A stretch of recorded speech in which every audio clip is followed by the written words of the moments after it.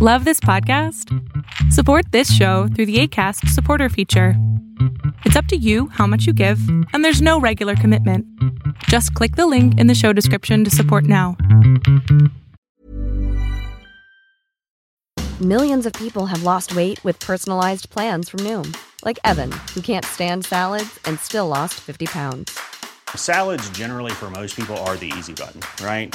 For me, that wasn't an option. I never really was a salad guy. That's just not who I am. But Noom worked for me. Get your personalized plan today at Noom.com. Real Noom user compensated to provide their story. In 4 weeks, the typical Noom user can expect to lose 1 to 2 pounds per week. Individual results may vary.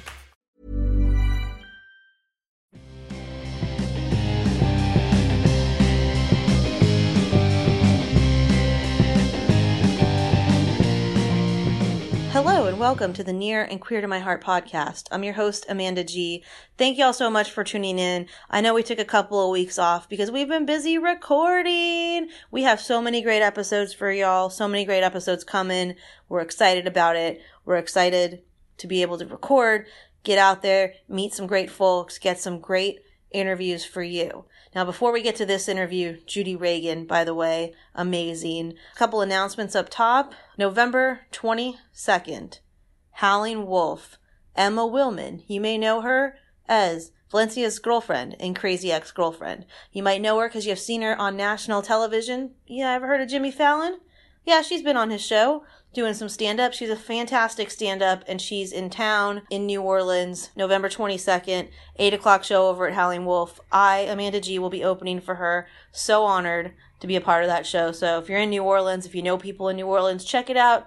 Let folks know about it. Now, before we get to this episode, between when we recorded this episode and when we're putting this episode out, Judy Reagan's father, who we do talk about in the episode, passed away. So we just wanted to send our wishes and thoughts to the Reagan family during this time. And we appreciate everything that he's done and all the lives that he's touched. So, to the episode. We have Judy Reagan. She is a stand-up. She does improv. She is a singer-songwriter. She was part of the second wave of feminism. She has done so many great, awesome things in her life, and we're so excited that she sat down with us just to talk about it, just to remind us about how far we've come, where we need to go, get a different perspective on things. So excited to have her. So let's give it up for Judy Reagan. And just a note, after the episode, we do have a clip of one of her songs that she wrote for her album, and we'll throw some pictures up on social media. But in the meantime, here's Judy Reagan. Here with Judy Reagan, who has been a Queer Mountain storyteller, a stand-up comic, musician, many other things I'm sure that I don't know about. And improviser. Oh yeah, I did know that. I've seen you do improv. Right. You're in an improv troupe, right? Yes. What are you it's called Foxhole. Foxhole. Yeah, it's 5 women. And we do shows. I think our next show is in November. We're going to do the show at Parlo. Parlo Brulab. Yeah. Good spot. Yeah. So you're not from New Orleans, are you? Not originally. I tell people I got here as soon as I could. I'm from Washington, D.C. You're okay. Yep. Worked my way south, starting at about age 35. And I'm 60. I just had a birthday, so let's say I'm 68 now. Oh, congratulations! And, thank you. Yeah, every day is a good day, right? Yeah. I used to say I was somewhere between 60 and death, but that, that could get. See, I like morbid jokes. I grew up with the kind of family that laughs at a funeral, kind of just that's how we deal with life. So I find those jokes funny, but other people find them sometimes off-putting, where they're just like, "Whoa," and I'm like, "This." Look, it's a fact, right? Right. It's a fact. It's funny. It's an observation I pointed out. Yeah. I enjoy this. And that one, I stole that one from Mame. That was one of the lines from Mame. I think Miss Gooch said she was somewhere between 45 and death, I think. So I had to keep pushing it up. Yeah. Of course, you got to adjust your jokes. That's right. That's right. So until you were 35, you were in D.C.? Mm-hmm. Were you in D.C., or were you pretty much like Virginia, but yeah. you called it D.C.? Right.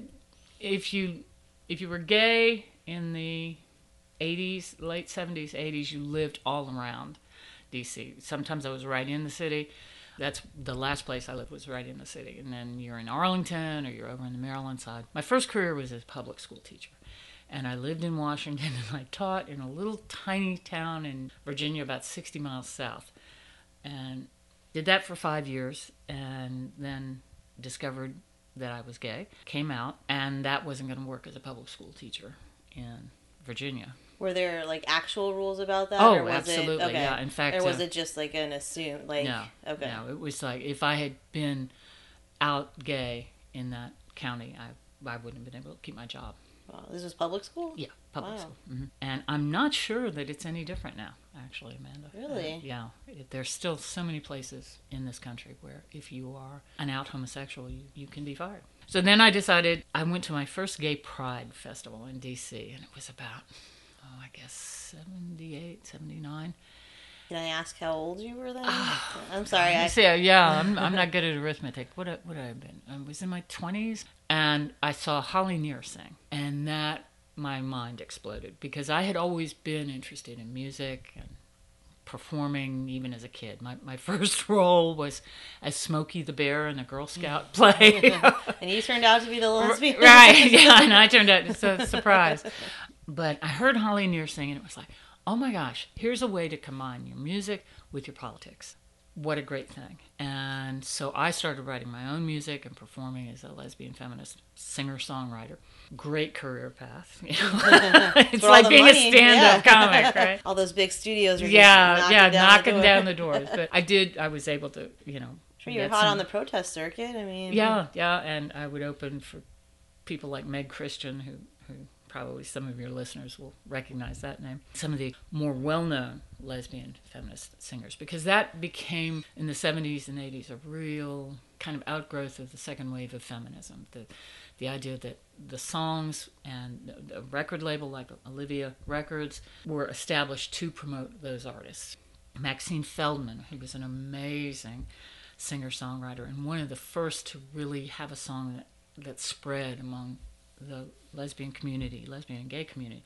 She was from Boston, and she kind of took me under her wing some and helped me get on stages at the music festivals and things like that. So I did that, recorded an album, produced it myself, and that was 82, I guess. And, traveled, and it's like stand-up comedy sort of. You travel on your own dime. And somebody may, pay you something to perform at their space, but, and maybe you can stay in somebody's spare room or on the couch, that type of thing.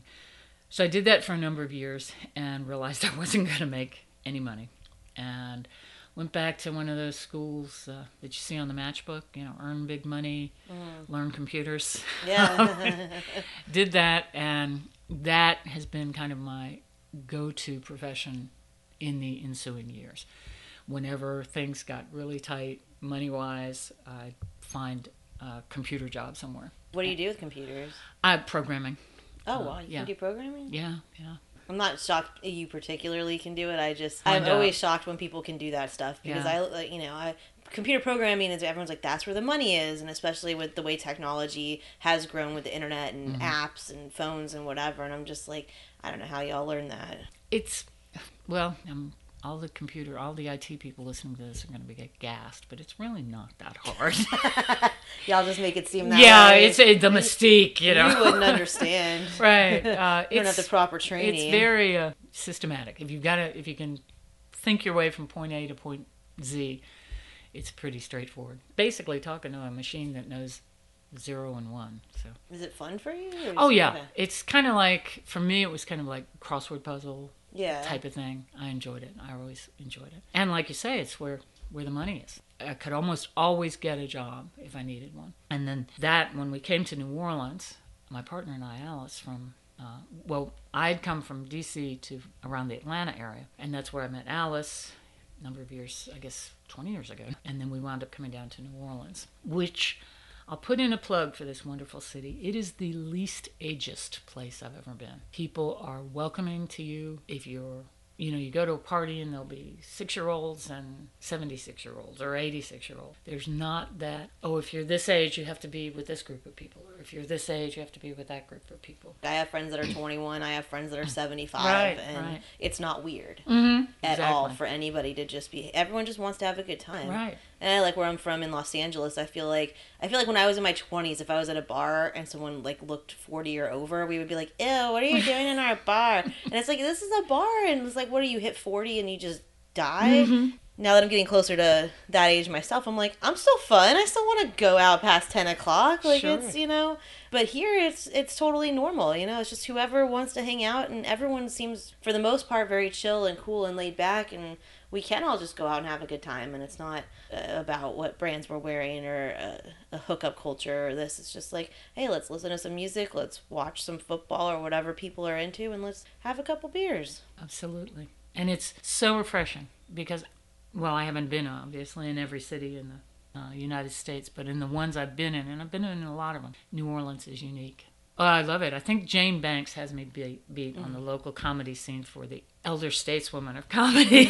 But here's this. So Jane Banks, we'll give a shout out to her because I love her so much. She had her 70th birthday party at a bar, Lucky's, a bar called Lucky's. She had, so her 70th birthday, she has at a bar called Lucky's where her husband plays music, where people are doing comedy, and where there's a crawfish boil. Perfect. Yeah. And everybody there, they made her cake. Like, there was cheers. She was doing shots. It's like, what a great 70th birthday. I hope that if I make it, when I make it, I'll say when I make it to 70, that, I have the same exact party. It was just so amazing. And there was people of all ages, whatever, out to see her and hang out and just celebrate her. And she was wasted. But it was a lot of fun.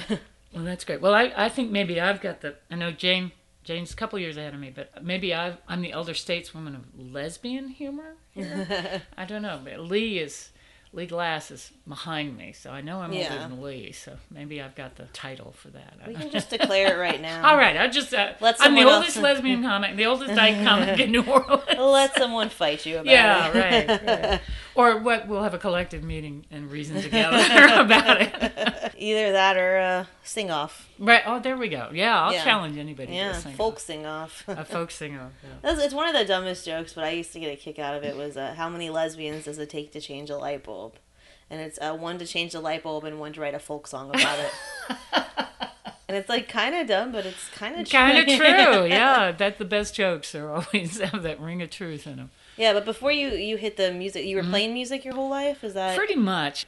In elementary school, I took a crack at the violin, which was pretty horrible. Then in 6th grade, I think it was, I decided I wanted to play the guitar. So I saved up. My dad, after the violin debacle, was like, you want a guitar? You buy it. So I saved up, and I had $15, and I got a Sears Silvertone from the catalog. And it was a big deal in the neighborhood the day my mom took me over to pick it up from the catalog store. And it turned out to be my instrument. And so my first public appearance was in the 7th grade talent show, and me and another woman who actually we have reconnected on Facebook, we sang Love Potion No. 9 with our guitars. And I was hooked from that point on. So I did a lot of folk covers, and then in the late 70s, when I found out I could write songs about what was concerning to me, that was life-changing for me. That's when I did that. And like I said, the album, it's called Old Friends. It's still floating around in places. It's vinyl, because at the time people said, oh, this CD thing and tapes, that's just a phase. Vinyl is the way to go. And it turns out vinyl has come back around, too. I guess that's if you wait People long wish enough. they would have kept all their old vinyls. Right. And they were a collection of songs about my personal experience with being gay, and it was just great. I loved it. But I didn't make a living off it. Were you selling it yourself, or was it in record stores? And it was in some independent, because at that point there were places like Labris Books in D.C., which was a women's bookstore and record store. So some of those around the country would sell it. And then I sold it myself personally at events and stuff. But it was a great experience. I worked with a wonderful pianist, a woman named Barbara Lee, who... did the arrangements for me for the songs and brought in friends who did backup vocals and stuff. It was a great experience. Are you going to put out another album in the future? Well, never say never, right? Yeah. I don't know. I haven't done as much music. When I first came to New Orleans, of course, this is a music city, I learned how to play the banjo because the jazz bands were interested in that, and I worked with a group called Some Like It Hot, and then formed my own trio. And this was just before Katrina, and we were getting gigs, and then we were recording an album of jazz standards, and Katrina hit, and everything kind of blew up. So it's been a while since I've done music regularly. I kind of segued over into the comedy instead, the improv, and, as you know, taking a crack at some stand-up, which is so much fun and at the same time one of the most frightening things that you can do on the planet, I think. Especially, we go to a lot of open mics, like let's say 12 Mile Limit open mic. They have an average of 20 to 30 people sign up, and not everybody's going to be great, but even if somebody's terrible, I just try to remind people, and they're like, oh, that person sucked, and it's like, they still got up there. They still wrote some stuff, practiced it, and got up there and tried. Maybe they didn't get it right this time, or maybe it was right and just wasn't right for you, but like they tried, and I was like, you can get up there and do it. No, I would never do that. Okay. Yeah, it absolutely. It's, some people say, I have such terrible stage fright, I could never get up in front of people. And I don't know whether we're all deep down hams, or sometimes I found for myself, especially when I was doing music performance, it was a lot easier for me to sing in front of a crowd of 50, 100,000 people than to sit in a room with 2 people and sing. I think that stage, the microphone, gives you a little bit of it gives me, I'll say, a little bit of distance, a little bit of cushion maybe, yeah. or that in a face-to-face conversation, I imagine you get it a lot. Hey, tell me something funny. Say something funny. Yeah, oh, you do comedy? Tell me a joke. And I'll do it because I think it makes them feel more uncomfortable than it does me. Because I'm like, I know this joke's funny, but now you have to laugh at it or you're an asshole. Like, because it's just me and you, and it's like, tell me something funny. Okay. And then I'll just tell them a joke the same way I tell it on stage. And I know a lot of other comics say, oh, I hate that. And I'm like, no, trust me, it's worth the look on their face when they're like, okay, I have to laugh at...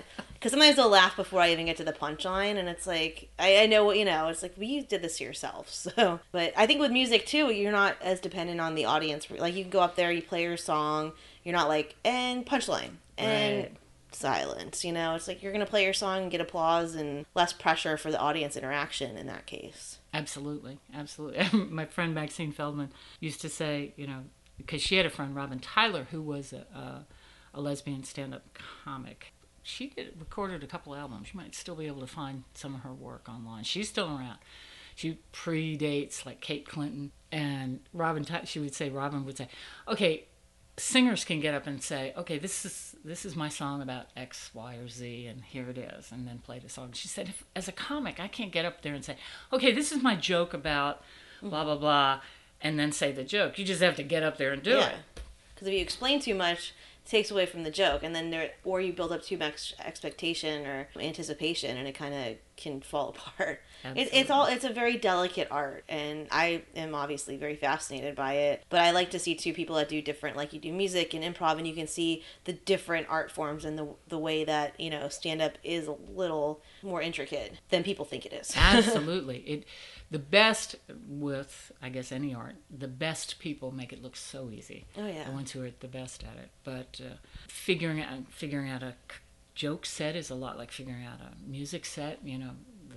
The swell, start off, and then you're kind of, I always think of it as kind of a bell curve that, you start off slow, and then you have your big event, your big jokes, and then maybe a quick finish, like you would when you were doing a musical set, something like that. But it is definitely an art. When I've watched local people here, people like you, the memorable things that are said. I was quoting you the other day about your happy hour joke, which I think is one of the funniest that I've heard, because I was somewhere and people were saying, oh, no, they don't have a happy hour here. And I said, they don't have a happy hour? Well, let me tell you, my friend Amanda G, when she that means it's just 24 sad hours. That's what she said. And everybody was like, oh, that's great. I was in Indianapolis, and I was just, like, at the bar, and I was like, what's your happy hour? And they're like, it's illegal. And I was like, I'm sorry. What do you mean happy hour is illegal? They're like, we know. But what they do there instead, I didn't tell this in the joke because it's not as fun, but they have an all-day special. So they're allowed to have an all-day special, but they're not allowed to have a happy hour. So Wednesdays they had like an all-day. So that's the thing, too, that their special was $16 growlers, and growlers are these 64-ounce jugs, these glass jugs that you can carry with you. Really? So you can carry outside? Yeah, you could take it home. So I was just like, I don't understand why this is okay, but happy hour somehow got cut down. But they were saying that the religious folks think that if you have a happy hour, then people are going to get way too drunk in that hour or 2 hours of time where the drinks are cheap. But you can do an empirical study of literally everywhere else in the world, And that's not the case. Our country had prohibition at one point. Oh, yeah. There's some crazy alcohol laws on the books, and some of them are still lingering around. I mean, Tennessee, there's still dry counties and places where whiskey is their main income source. So it's so fascinating to me. But yeah, I like that, I like when there's something universal like that can really, reach out to folks. Yeah. So you and Alice have been together for 20 years. Mm-hmm. Y'all are super cute and adorable, and... That's something I have learned, Amanda, that when you get to a certain age, people start calling you cute and adorable. I need to work that into something. Yeah. Because, I am at 36, no longer cute and adorable. It'll come back around. Now I'm starting to get the ma'am thing on a regular basis. And I'm like, whoa. Well, just hang in there. Yeah. Cute and adorable is in your future. I didn't mind being called. In my 20s, I was cute and adorable because I'm short, and I used to probably pay more attention to how I dressed, and now it's like I'm just there.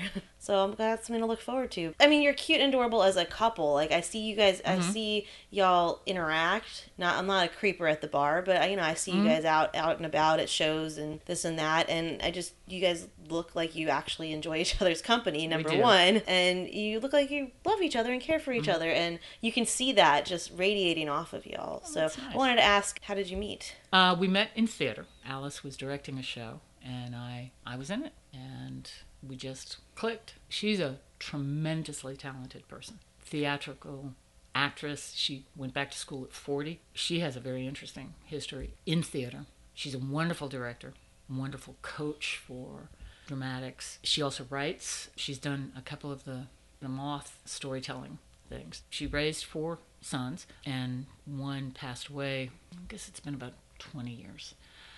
Very unexpectedly, but one of her sons lives here in New Orleans, and the other 2 are in the Atlanta area. Everyone in the family is creative and interesting in their own way. And I think we clicked because she's very supportive of my art. I'm very supportive of hers. She's my most perspicacious critic. I'll put it that way. I don't know that word. Okay. I was like, I hope someone else out there also doesn't know that word. I was like, that sounds like a good thing. Yeah, it is a good thing. She's very... Say it again? Perspicacious. Perspicacious. Got it. She knows what works theatrically. She knows what works with an audience. She knows stage presence. She knows all of those things that go across any art form, any performance art form. How to present something to an audience. What kind of reaction you're getting. So when she comes and listens to a set or comedy set or an improv set, we'll kind of debrief later. And I know I can trust her opinion on what worked, what didn't work, and most especially why it didn't work or why she thinks it didn't work. And that's so valuable to have. Someone who will tell you the truth as they see it, not blow smoke, and also in a supportive way. It's not like, oh, you were terrible, or oh, you were great. It's like, this worked, that didn't work, this, you might want to think about this, or, things like that. And with her theatrical performance background, we're a good match on that. You need a partner and a fan. You need them to be a fan of you, but not just a fan of you. You don't need that yes person that's like, oh, everything you do is great. Yeah, every joke you tell, it's like, I want to get better, and you know me better than anybody else. And you could be part of that process, and we can really help uplift each other. But if we're just like, oh, that was great, you don't need to change anything ever, and then not actually, then you're not being truthful to she wouldn't be truthful to herself, and it wouldn't help you out. But you also have to be, or the other person has to be able to handle criticism. Absolutely. And I think, that could be a problem where it's like, and it's like constructive criticism. It's not negative. It's just like, hey, maybe try this instead of this. Maybe cut this part out. Maybe there's more here to develop, whatever helpful thing it is. And the other person has to be able to receive that. Exactly. Or else it won't work. Yeah. So y'all met in, like, the Atlanta area? Right. Uh-huh. And then what made you decide to come to New Orleans? Well, her son, Alice's son, Todd Schaefer, who's a teacher here in New Orleans. He works with young audiences and community works. He's an artist, an amazing artist, and works to bring art to public schools. And he came down here and said, this is the greatest place in the world. You'll need to think about it. And we were working on putting together a theater in Atlanta, and then Alice's son died so unexpectedly, and it got hard to stay there. So Todd said, come on down here. Come to New Orleans. You'll love it. It's both creative types. This is a place you'll blossom. So we said, okay, we will. We came down to visit in August, probably the worst time of year to visit New Orleans, and still fell in love with it. And this was 1999, and we've been here ever since. Katrina, you know, we got flooded out. And we went back up to Atlanta for a while, but it was like, no, New Orleans is home. We got to come back down here. How long did it take y'all to get back? We got back, I think, in October. Late August 2005 is when Katrina happened. Right. So you were back pretty quickly. So. We were lucky because Alice had an apartment at that point that she had been renting that was all electric. Because if you remember, we couldn't get gas. Yeah. So we were living high on the hog. People would come to our place to have showers and stuff because we had hot water. And so we got back quicker than a lot of people. And then we decided, Alice and her son Todd and I, that we would do our part to help bring back New Orleans and open a restaurant. And we thought the West Bank of New Orleans across the river was essentially a suburb. And it's a very different little town over there in Gretna. But we wound up in Gretna and we opened Easy Dogs, which was a hot dog restaurant. Because we thought Chicago has famous hot dogs, New York has famous hot dogs, New Orleans needs a famous hot dog. Alice developed all these wonderful recipes, easy sauce, and we had categories of our hot dogs. You could get a category 1, which was just the basic hot dog with the sauce. And each category, we added another level of stuff till you got to a category 5. And we lasted 2 years because probably the only thing harder than performance is running a restaurant. It was successful. The month we closed, New Orleans Magazine said we had the best hot dog in New Orleans, but we were exhausted. We just couldn't keep it going. And so we closed it. I went back, got a programming job, and we just said, okay, we've done our bit, but this is all we can do. Well, what made you make that decision versus selling it, or maybe? We sold the building, but This was kind of before the hot dog renaissance here in New Orleans, like Dat Dog, and this was just within, I guess, 2 years of Katrina. So that would have been, about 2007? Yeah. And it just, we were just exhausted. And it was too much of I think, for one thing, we've talked about, we were probably too old at that time to get into it. And it's just really a difficult business. And those people listening who are in the food service business know what I'm talking about. You work, 20 hours a day, and you're lucky if you make any kind of profit. Many good things about it. Met a lot of fabulous people, interesting people. Learned a lot about food and what it takes to run a restaurant. I tip much better now than I ever did before. But it just was, we didn't have enough experience going into it either. And some things you can kind of learn as you go, and some things you better know what you're doing before you get into it. Yeah, because I used to, and it's still a dream of mine, but as I think about it more realistically, it's probably not something I could actually do, but I wanted to retire and buy a bar because I just love hanging out at bars, so why not hang out at my own bar?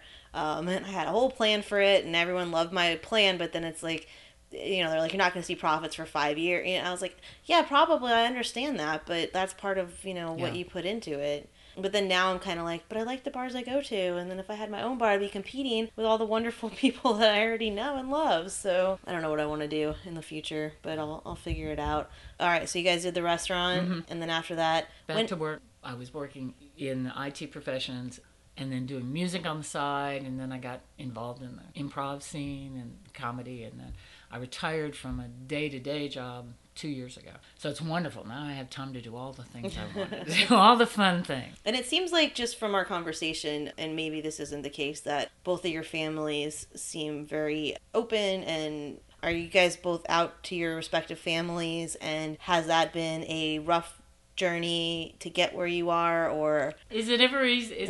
Is it ever easy for? Well, is any family ever easy? I guess on any period. Alice's family has been very supportive. My family, not so much. When I first came out back in D.C., my parents, especially my mother, was horrified, and it happened in a big way. I was asked to MC the Gay Pride Festival, and back at that point, this was early '80s.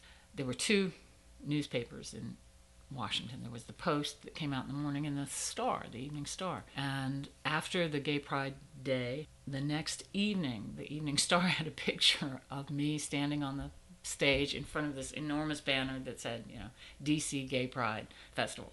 And my mother was horrified. And it took a lot of time. They're from a very different generation. My parents are the World War II generation, born in the middle 20s. So it was much longer process for them. My extended family, we have very different political views, but they're very welcoming to Alice and me. So I guess a lot of families perhaps do that division of, we won't necessarily talk about your personal life, but we love you, and we won't talk politics or religion or anything like that. I think probably for my generation, it was pretty typical. My grandmother was a huge supporter of me no matter what I did. This was my father's mother. And she was one of the reasons why I stayed in Washington as long as I did. As long as she was still alive, I would visit with her regularly. So I think probably she was one of the biggest formative influences on my life. And her whole persona was accepting and loving of people. And I think that really helped me. She was also very musical, too. Oh. That side of my family, my father's family, was all very musical. So I think if there's a genetic component, it came down on that side. But yeah, and now, we travel together, we visit family together, everyone includes us. And then the younger members of the family refer to, for example, my nieces talk about their two aunts, Aunt Judy and Aunt Alice, which is nice. Yeah, it's fantastic. I guess that's the version of you that I know. Yeah, it's just, you got that, and that's another thing too. I think it's so important for anyone else in your family, if they're queer identified, to have like real queer role models who are living their lives out and proud, and can let them know like, hey, this is something that you can do and be happy in, and not have to live in the closet or the metaphorical closet. Which I feel like we need a new thing for that. Yeah, I don't know. We'll have to work on that. But I used to have this joke that was like, it shouldn't be coming out of the closet, it should be like coming out of the dugout. That works. Lesbian softball joke. Right, yeah. Oh, I had a song about yeah. You'll have to look it up online. I will. About softball. We'll also, we'll probably post a picture of your record on social media. I know you brought it to one of the Queer Mountains. And I love this. How was your dad? Oh, like I said, I may have mentioned this before we started recording. My parents are very elderly. I'm lucky to still have them around. My dad has advanced dementia, and my mother is still very sharp. So I visit there in Huntsville, and a lot of my extended family's up there. So we visit, and my dad's hanging in. It's one of those things. And they talk about sometimes the sandwich generation, where you've got people, I don't have any children, but Alice has children and grandchildren. And then also I have parents that we try to take care of and make sure are okay, and you're kind of stuck, you're the meat in the sandwich, sort of, that pulled in two different ways, and it's interesting and demanding, but it also has given me lots to think about in terms of preparing for my own future and what you can do before you get to a point where you need help and assistance, what things you can do to try to keep yourself in better shape. One of my jokes is that I've got 35 years of sobriety, but it's the first 35, which is a joke. It's actually been the most recent 35.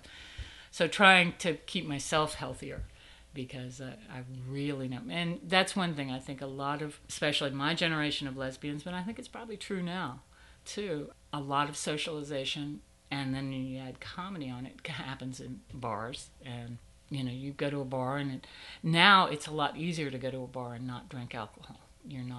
I've never had a bartender here in New Orleans say, oh my gosh, you're not, you just want soda water, or you want a Diet Coke or something, oh gosh. They're very welcoming, very willing to have you in their space without you drinking their alcohol. And that's great, because sometimes that has not been the case. And if you wanted to meet other lesbians or socialize in a safe environment, be able to dance, go to clubs that had dance, that was always a part of that, was drinking a lot. And for those of us like me who have addictive personalities, that was a dangerous combination. My thing is, I love drinking.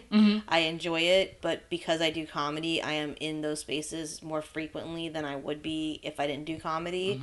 And so I really have to balance that out, and I have to, on some nights, just choose to have Diet Coke. And yeah, I've never had it. No one's ever given me any shit for it, which is great. I usually just give them at least $5 for one Diet Coke, just to be like, hey, I know I'm in your space. I know you want to make money on tips. Just here. This is not why I'm doing this. I'm not trying to cheat my way out of things. I'm just trying to exist in this space. And I think, like I said, I have been in some other places at bars now that that's the case. Nobody's offended if you choose not to drink, and like you say, it really helps if you can give them a good tip for something, because so many times the bartender will want to give you a Coke or soda water or something. And that, after my restaurant experience, it's like, no, I know I know why you're here, why you're working, and what kind of money you can expect as hard as you work. So absolutely, I'm going to tip you big. And how was it in the first few months or years of getting sober and being sober? It's funny, the first party I went to when I had stopped, had admitted that I had a problem, was probably as terrifying as the first stand-up. Because I went and I won, because I thought, what if nobody likes me when I'm sober? What if, well, that was it. Who am I when I go to a party if I haven't had anything to drink? And I remembered that I took a bunch of ice cream and topping to this party, and bowls and spoons and stuff, because I figured, then we can all eat ice cream. I can eat my weight in ice cream. I always still love ice cream. And that'll be something I can do instead of drink. And it turned out it was fine. Everybody was thrilled. The people who were drinking and eating ice cream were having a ball, and I had a good time too, just eating a lot of ice cream. But it was surprising to me to realize that I didn't know who I was when I wasn't pretty well lit. And it was a good choice. It was an absolute necessity choice for me. And every now and then I think, gee, I wish I could. I see some new something, and I think, I wonder what that tastes like. And it's like, well, you just die wondering, because it's not a good thing for me. And it's gotten much, much easier now to be a performer and be sober. 25, 35 years ago, it was harder, because if you were in a place that served alcohol, it was expected that you would drink it. And a lot of places would pay, when I would sing in bars especially, I wouldn't get paid, but I would get paid in drinks. They do that with comedy sometimes. Yeah, exactly. It's like you'll get some tip money, and then they're like, oh, you get 2 drinks, 3 drinks, 4 drinks at the bar. Yeah, but now it's not a big deal to say, okay, I'll take 4 Cokes, or or 2 Cokes, or whatever, Coca-Cola or Diet Coke or whatever. Because when you were first, they had Pride. And in D.C., how long had Pride been going on? It had not been going on too very long. The Washington Blade newspaper, the gay newspaper, is having its 50th anniversary this month, in fact. So I wanted to ask, because I think by the time I came out, every city basically had 1 or less lesbian bars. Mm-hmm. A lot of cities now are losing them. Yeah. Louisville just lost their... I forgot what it's called. Of course, they all have really cute names, but they just lost their lesbian bar. I know in San Francisco, the big famous, the Lexington, that's gone. New Orleans, since I've been here, we've had a bunch of iterations of different... We had Ruby Fruit Jungle and Club LAX and all these different places, and they're all gone now. But that used to be like the place where you would go to meet people, right? I mean, I'm asking these questions weirdly, but like... Society was different back then. It wasn't just like you could just go out to any bar and talk to whoever and not have, and not be fearful of that. So how did you, meet other queer folks, or how did you find queer spaces or create queer spaces? My first group that I joined actually was outside of DC. It was called the Reston Gay Rap Group, RG Squared. And it was men and women. And Reston was about a 30-mile drive from DC proper. But I found them in a phone book. And it was just a group that would get together once a month and have like a coffee and donuts gathering. And then they, and a kind of a business meeting, because they would do events. And then the Gay Pride event in D.C. was going to have booths for different groups. And this was the Gay Pride where I first heard Holly Near singing. And the Reston Gay Rap Group decided we wanted to have a booth. And I got this brilliant idea to do a photo booth, and we created 2 big wooden painted sets of figures, male superheroes with their arms around each other and female superheroes with their arms around each other, and we cut the heads out so you could put your head in and have your Batman and Robin pictures taken together, or Wonder Woman and her sidekick taken together. And we took a Polaroid camera, and for $1 you could get your picture taken. Stupid me, I didn't realize this would have been about 1978, I guess. Very few people wanted to have their picture taken at Gay Pride in a cutout that said, hey, I'm a member of a gay couple. We lost buckets of money. Oh, I love that idea. Yeah, it would work great today. Like, We'd have it. Yeah, fantastic. no, we could do it today. But what came from me out of that was hearing Holly Near sing and discovering the whole women's music, genre, and also getting in touch with the DC Women's Center, which was in name and open to all women, but especially run primarily by lesbians. And that the DC area Women's Center put on dances, all kinds of events where you could meet that weren't necessarily happening in bars. The DC area Feminist Chorus grew out of that, and again, the Women's Center and the Feminist Chorus, you didn't have to be a lesbian to be a part of it, but it helped. There was nobody checking the card at the door. But you knew if you went there, then there were going to be lesbian identified you were going to be welcomed, and it was a good place to meet people. And many of those people are still my good friends today, many years later and many cities later. So the women's centers in a lot of cities became crucial for creating gathering spaces that many times would be either be a women's group on a campus or a local women's center who would be sponsoring me to come and do a musical performance, something like that. Those were the people who were putting together productions to support lesbian performance, mostly singers, but again, comics like Robin Tyler, and then a very young Kate Clinton starting out, and then dances and gatherings. A lot of the women's centers had their own spaces. I also met, as I talked about on one of the Queer Mountain events, I met the women who were starting the Lesbian Herstory Archives in New York City. They would put on events, greater New York area. And so it turned out to be a lot of homegrown women. A lot of them were 501c3, corporate, nonprofit corporations that had been developed to create spaces as alternatives to the bars. I'll never forget the first lesbian bar I went to was in Capitol Hill near the Marine Barracks. And I finally got up my nerve to go. And these incredibly tall women kept coming in. And they were just so statuesque and dressed to the nines with, really tall heels. And because at that time I had no idea what a drag queen was. And I was seeing these women, and they were the drag queen. It was also a drag bar, which I found out later. But it's great to have that space for everybody. Right. And do you remember what it was called? I love the names. That's why. Yeah, I know. I'll have to get back with you on that, because it may still actually be there. Oh. Yeah, but again, like you say, a lot of those bars have gone out of business, and I think sometimes that may be a good sign.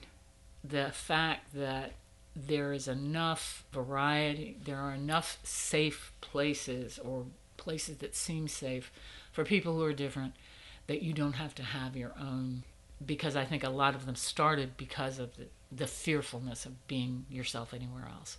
And I think that has eased some. I mean, that's, we've talked about this at Queer Mountain and on other podcast episodes about, what does that mean? Because a lot of people do argue that, hey, we don't need lesbian bars and gay bars because everyone's cool now.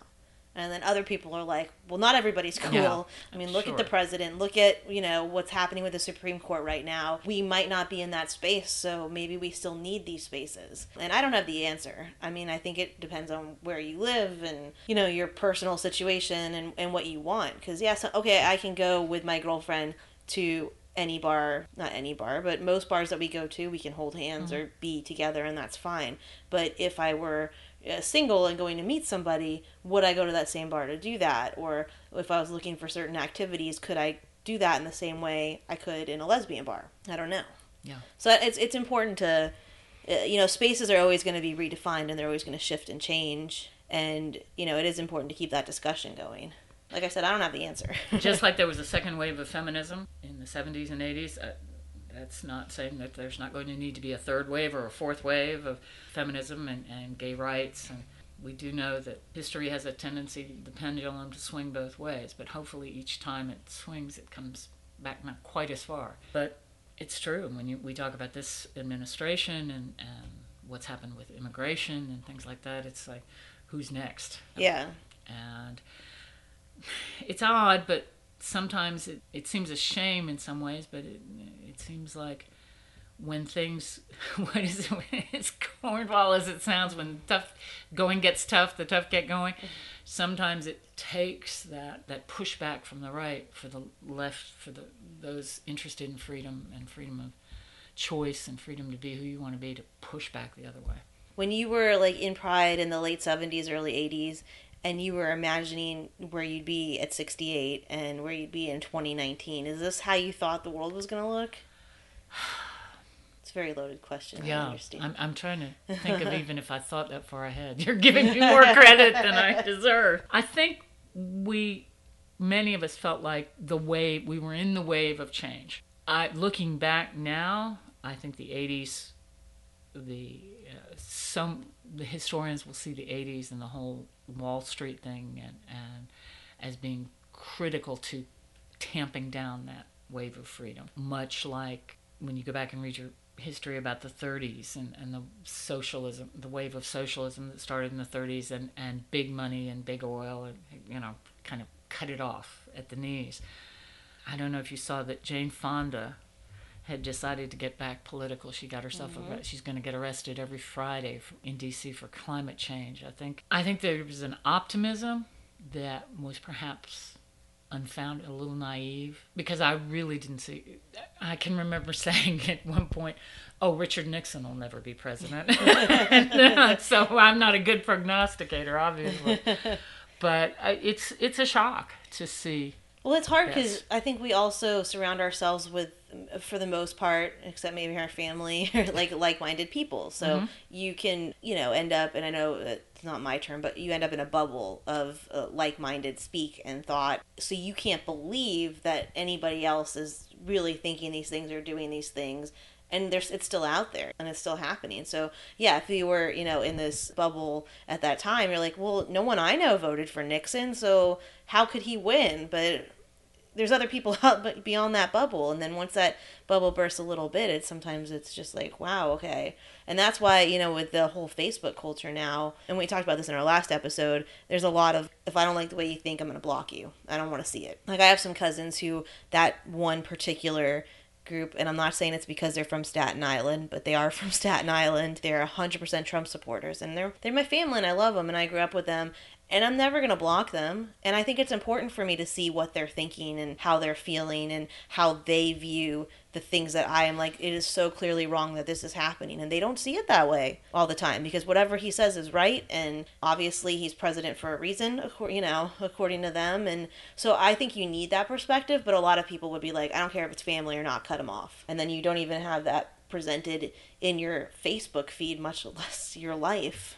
Absolutely, yeah. We get in an echo chamber of just hearing each other's thoughts. My mother voted for Trump, but one of the last times we were together, we were driving, and she said, I think that was a mistake. Oh. She said, I think we ought to have a woman president. And I'm driving and trying not to drive off the road while she's making these pronouncements. At 94, she's it's because, women wouldn't be sending people out to get killed in wars, and women are just think things through better, and I really think it's time. This has just gotten too crazy. So, here she is, this 94-year-old woman who has had a change of heart. And one thing, now she watches more Turner Classic Movies than she does Fox News, which Great. I think that is propaganda does its job. And then when people can get away from the propaganda, get out of the echo chamber and just look at the world, maybe it's naively optimistic, but I do believe that most Americans do care about each other, don't wish each other ill. Now maybe that's naive, but... Well, you said Americans here. Yeah, but even just people. I hope so. Honest to God, I hope so. I feel, I don't want to get too political on things, but I feel like a lot of people, I've said this before, I think number one, people have Stockholm Syndrome with Trump. They want to identify with their captors, which are rich, white, straight men. Mm-hmm. But I also think people want to feel better about themselves, and a lot of people think in order to do so, and we see this with comedy too, instead of punching up, you punch down. So the only way you're going to feel better than somebody or better about yourself as feeling better than somebody else. And how do you feel better than somebody else? You're an American and they're not, and therefore they're not as valuable as you to you. And it's bullshit and it's stupid, but it's that psychology that needs to change. Like, same with comedy. Like, you can make fun of things. You don't have to punch down. You don't have to make the audience feel uncomfortable. And some people, you don't have to beat yourself up on stage. Like, sometimes they're like, why wasn't that funny? Those are funny jokes. And it's like, because you were being mean to yourself and everyone just felt bad for you. Yeah. I guess the thing that you see, though, when you see little children playing together, there's a great deal of camaraderie, acceptance. We kind of have to train ourselves into, I think, that us against them or me against them mentality and mindset. And it happens easy. It's easy to get trained into that. But like I said, it may be my own naive optimism or just how I view the world, glass half full person, that I think, given all things being equal, given the chance to, and this is where I think social media and the internet, of course I'm an IT person too, as well as a performer, I think is going to wind up being more valuable than hurtful, because once you get to know someone else, it's a lot harder to be mean to them, I think. It's much easier to be mean to a group of people or something that you think is a facet of a group of people when you haven't met anyone, even virtually. Absolutely. So. And I hope that people are open to that. Yeah. You know, I hope they're not just blocking and shutting people off. But yeah, thank you so much for joining us, Judy. Oh, I'm so glad you asked. Yeah, can you let the folks know how to find you and interact with you on Facebook and social media? And I just use my name everywhere. I'm Judy Reagan. I'm on the Facebook. I'm on the Instagram. Twitter. I love Twitter. It's funny. People say Facebook is the people you went to school with. Twitter is the people you wish you'd gone to school with. So I follow lots of people on Twitter, but you can just search my name and you'll find me. The improv group I work with is Foxhole, and we've got a Facebook page coming. But we perform around New Orleans. I perform around New Orleans and just having a generally good time. Yeah. Look for me when you see people having a good time. I'll be there. Just be like, Judy? Yeah. Judy? Yeah, just yell my name and I'll be there.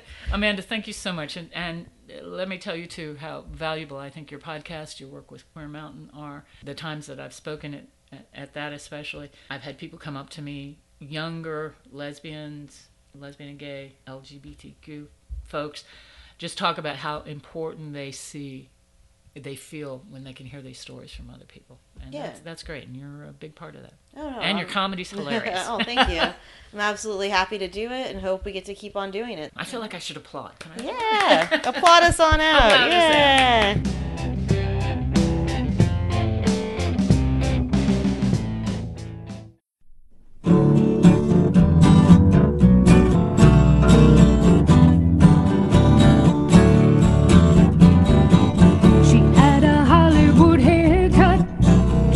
She wore black pig pants, carried her cigarettes in her sleeve. She didn't much like to dance, and if that bull dyke stone butch diesel dagger woman doesn't mean very much to you today, sister, while you're walking on the path from your oppression, just remember who pointed the way.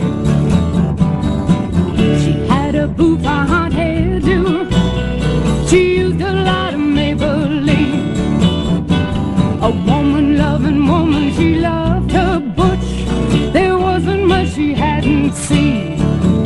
And if that sweet, femme, flirty, fox-dolled-up woman doesn't mean very much to you today, sister, while you're walking on the path from your oppression, just remember who pointed the way.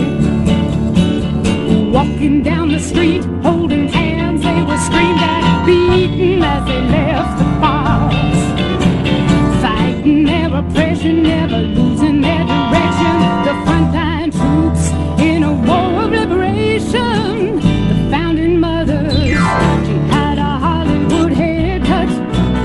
She wore black pig pants. A strong, tough, swaggering lesbian woman, living like she did, took a chance.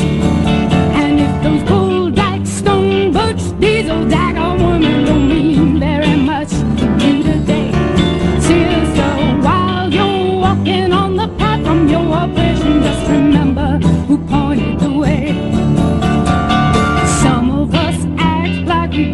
to forget them, are we too insecure to see the things that they could teach us if we'd only let them reach us? We're just different branches on a woman-loving tree. Same roots, you and me. She had a bouffant hairdo. She used a lot of Maybelline. A strong, tough, swaggering lesbian woman living in a world that is mean. And if those sweet bumble dyke women loving women don't mean very much to you today, sister, while you're walking on the path from your oppression, just remember the women who, remember the women who, remember the women who pointed the way.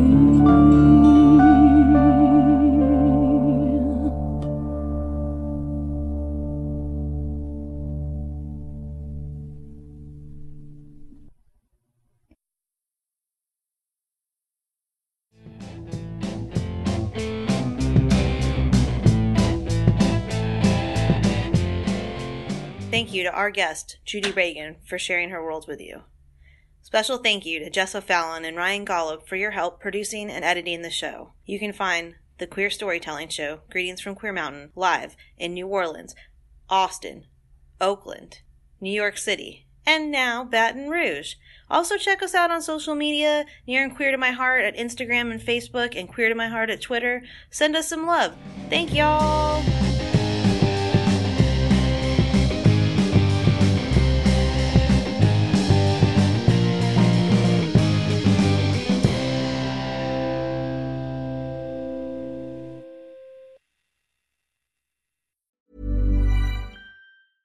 Want flexibility? Take yoga. Want flexibility with your health insurance? Check out United Healthcare Insurance Plans. Underwritten by Golden Rule Insurance Company, they offer flexible, budget-friendly medical, dental, and vision coverage that may be right for you. More at UH1.com.